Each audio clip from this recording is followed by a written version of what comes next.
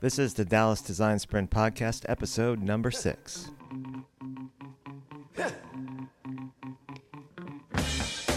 Hey, everybody. Glad you could join me for another episode.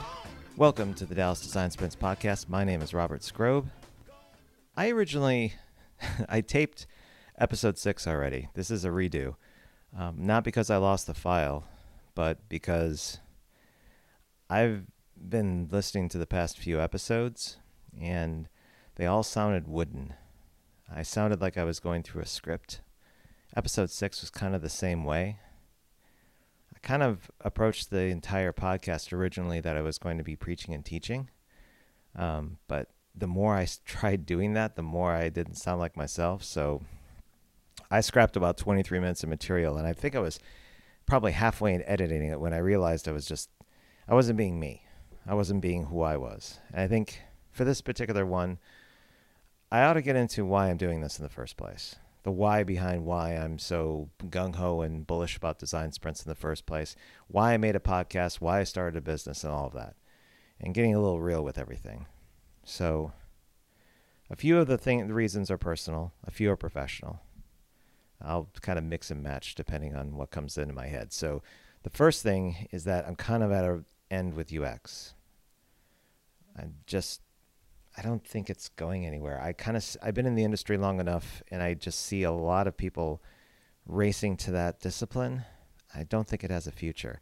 I think it's going to end up similar to information architecture and interaction design and the other disciplines that were kind of couched as being all-encompassing to interface design or interface design.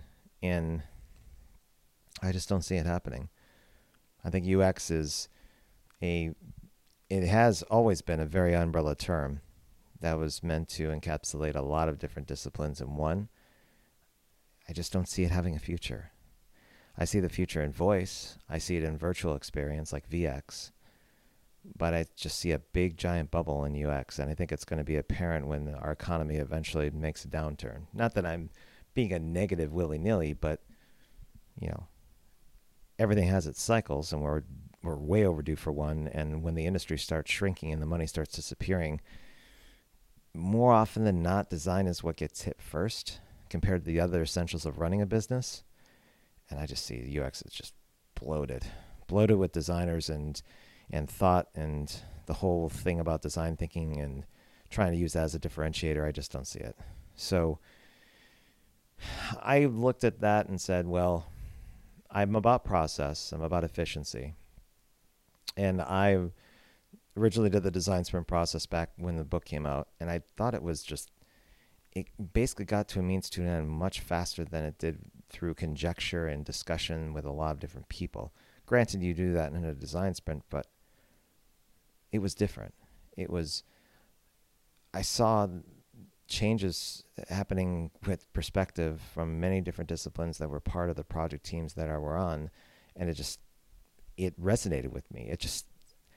It was clear, based on the outcomes, based on how people felt, what they said, that everyone liked the process. They weren't necessarily trying to talk me up or make me feel good about it, but it seemed like it just seemed like a natural fit to basically get to certainty or close to certainty in a very short period of time. So in summary, I kind of think UX is going out the door. I think a new process is in place to kind of amplify the best aspects of UX in a very short period of time and bring in other disciplines as well to come around an idea or a problem that makes sense. The second is personal, where I'm 48. And in my industry, that could be considered a death sentence unless you're very well networked or you have been climbing the management and director ladder for a while. So there is a bit of ageism involved. I've encountered it as early as 40, 41, 42. Normally, consulting jobs were being given to folks that were at a much lower salary point, didn't have a lot of experience, but were very, very eager to learn. And I'm sure that people that have worked before me and in computer science and technology have experienced this too. It got even more drastic when I left Sabre because I had,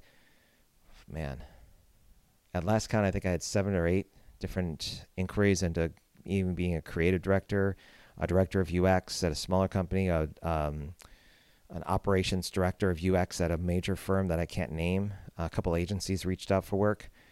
And all of that was all fine and well, but it was one of those things where I felt like I wasn't getting out of my bubble. I wasn't getting out of the perspective that I had as a practitioner, or even a manager. I wanted to go back to doing startups. I knew that I wanted to eventually go back here.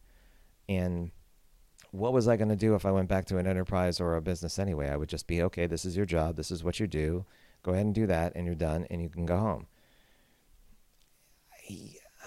There's just, in this right now, at least right now, with the way things are with social media and the internet and just the opportunity for entrepreneurs is unprecedented, really, compared to where I started my previous two businesses. This seems like a golden opportunity to at least give it a shot, to say like, okay, I think that this design sprint process, there's more to it than meets the eye. It's not just for designers. There's something where I see multiple industries trying this out. They try it, then they leave it, but it's the people that stick with it that kind of mold it into their DNA where it seems to start having traction. I'm buying into that. I'm all in on that. I think that's where it needs to go. So that's one dimension of a lot of things I do, but that's primarily one of the reasons I'm into design sprints, is that at my age, I could easily go to management or director, managing other people, which I love to do, or I could direct user experience for a major firm, and that's all fine and well. This has much more appeal because it's much more challenging. So that's where I am with that. Another is that I wouldn't necessarily go into selling design sprints if I didn't think that there was some merit or some market for it. I have a couple people that are working the market here in Dallas-Fort Worth for design sprints. They call it experience design and other things. And people are buying it. People are buying like 1, 2, 3-day packages. Sometimes they're just doing demos. But there is money behind it. People are actually lining up to say, well, let's give it a shot. Bring us in for what you know. Showcase a lightning decision jam. Do a note and vote, whatever. Show us what it's all about. And at the core, what you're trying to communicate is you can take any idea that you have and you can create it in 4 to 5 days. And you can ask customers, you can test with customers to see if they'll actually buy it or not.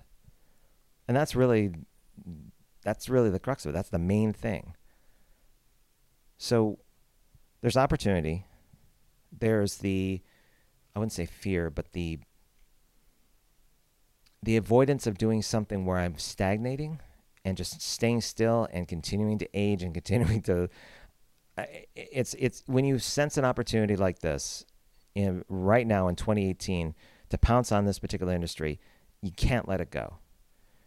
And I may be dogmatic. I may have blinders on. I may not look at other related design thinking activities thinking that this is the cat's meow and this is all there is.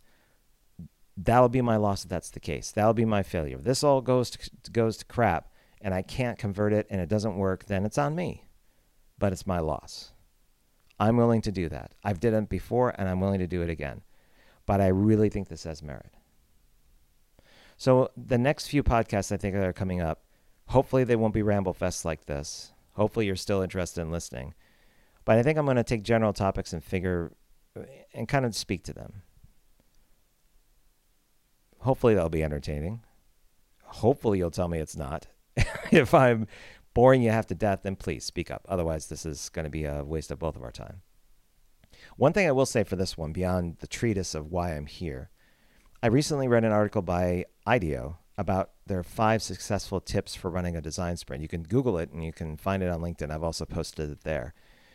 One thing I remember from that article that was really interesting and that I've used before as well is the idea that when you're exploring what the problem is, you're looking at the practicality of what you can do within that week versus what you could do, or what you seek out as being like a pie in the sky kind of thing, and actually looks at things from a practical standpoint. What is realistic given the time frame and given what we can do in the time frame of what the sprint is doing? That speaks to a larger conversation about the business dynamics and the business goals. but it was an important point to make in that article that really stuck with me. Again, check it out online. It's pretty good. I'd recommend it. And that's it. That's it for this week. Short and to the point. If you have ideas for future episodes, you want to hear anything from me about design sprints or even service design, reach out. I'm on Facebook at Dallas Design Sprints. You can use Google search and find me on Instagram. I'm also on Twitter. I'm everywhere. Just find me. If you can't find me, then give me an email. I'm at robert@dallasdesignsprints.com. I'll reply to every message I get, and hopefully I'll hear from you. Until then, have yourself a great week, a great day, and anything else that you consider great. Talk to you later.